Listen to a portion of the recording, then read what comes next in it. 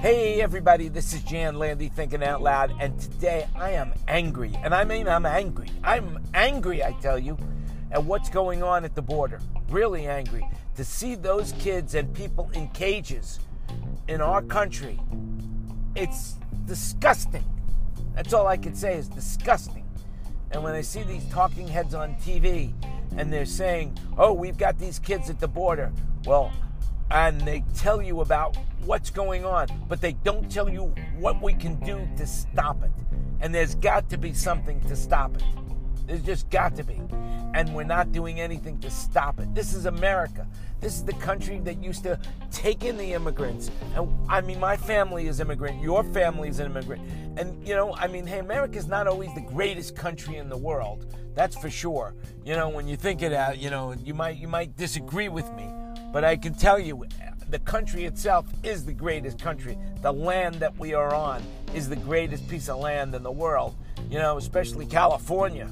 My God, the weather there is just amazing. Absolutely amazing, but we stole it from the Indians. Really, we stole it from the Indians. Come on, Manhattan, $24 worth of beads. Really, come on. What is going on? Of course, in those days, Manhattan wasn't really much, was it now? The little island in the middle of nowhere with trees and stuff like that. But they knew it had the deep water ports. And that's what the Indians didn't know, that there was Indian deep water ports. Well, not Indian deep water ports, but there were deep water ports. They knew that. Anyway, hey, what could I say? We need to step up as a people, and I will tell you this, that there are two types of people now in the United States of America. There are people for Trump and against Trump. I don't think anybody's indifferent right now. So you're either for or against. But if Trump stays president, the ecology, the way we breathe, the way we drink our water, it will not be the same as it is today. We will be just an exaggeration of Flint everywhere in the United States. Asbestos will be put back in our walls. Ladies and gentlemen, if you're listening to me, you've got to stand up for what you believe in. And you cannot believe in caging children at the border. You cannot believe in it's okay to pollute the air. You cannot believe that. You just can't. I can't believe you can. And so I urge you to step up and take some civic responsibility. Take that civic responsibility. Do something. Call your congressman. Make them sure that they know how you feel. And vote. Get out there and vote this year.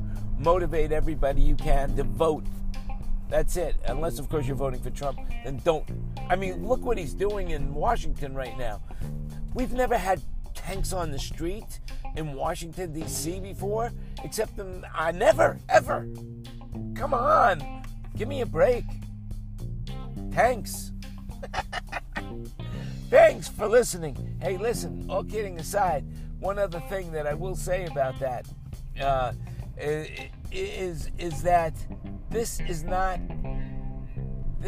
my father's America, that's for sure. This is not my America. This is not my America, and I'm angry. I'm telling you, I'm angry. This is Jan Landy thinking out loud. Remember, you make it happen. Go out and make it happen. Really, do it. You deserve it.